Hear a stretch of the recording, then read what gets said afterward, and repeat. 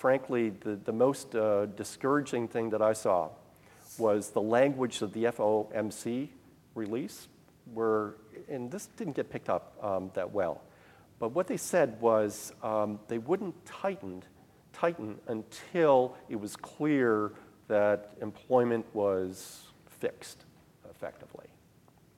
And employment is a lagging indicator, and usually what you do is you start to tighten actually before the employment fully recovers. And if you wait, and essentially you're waiting to take back some of this money,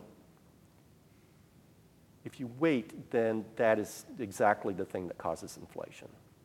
We don't see inflation. Interestingly, the TIPS yields, the implied inflation jumped after that announcement.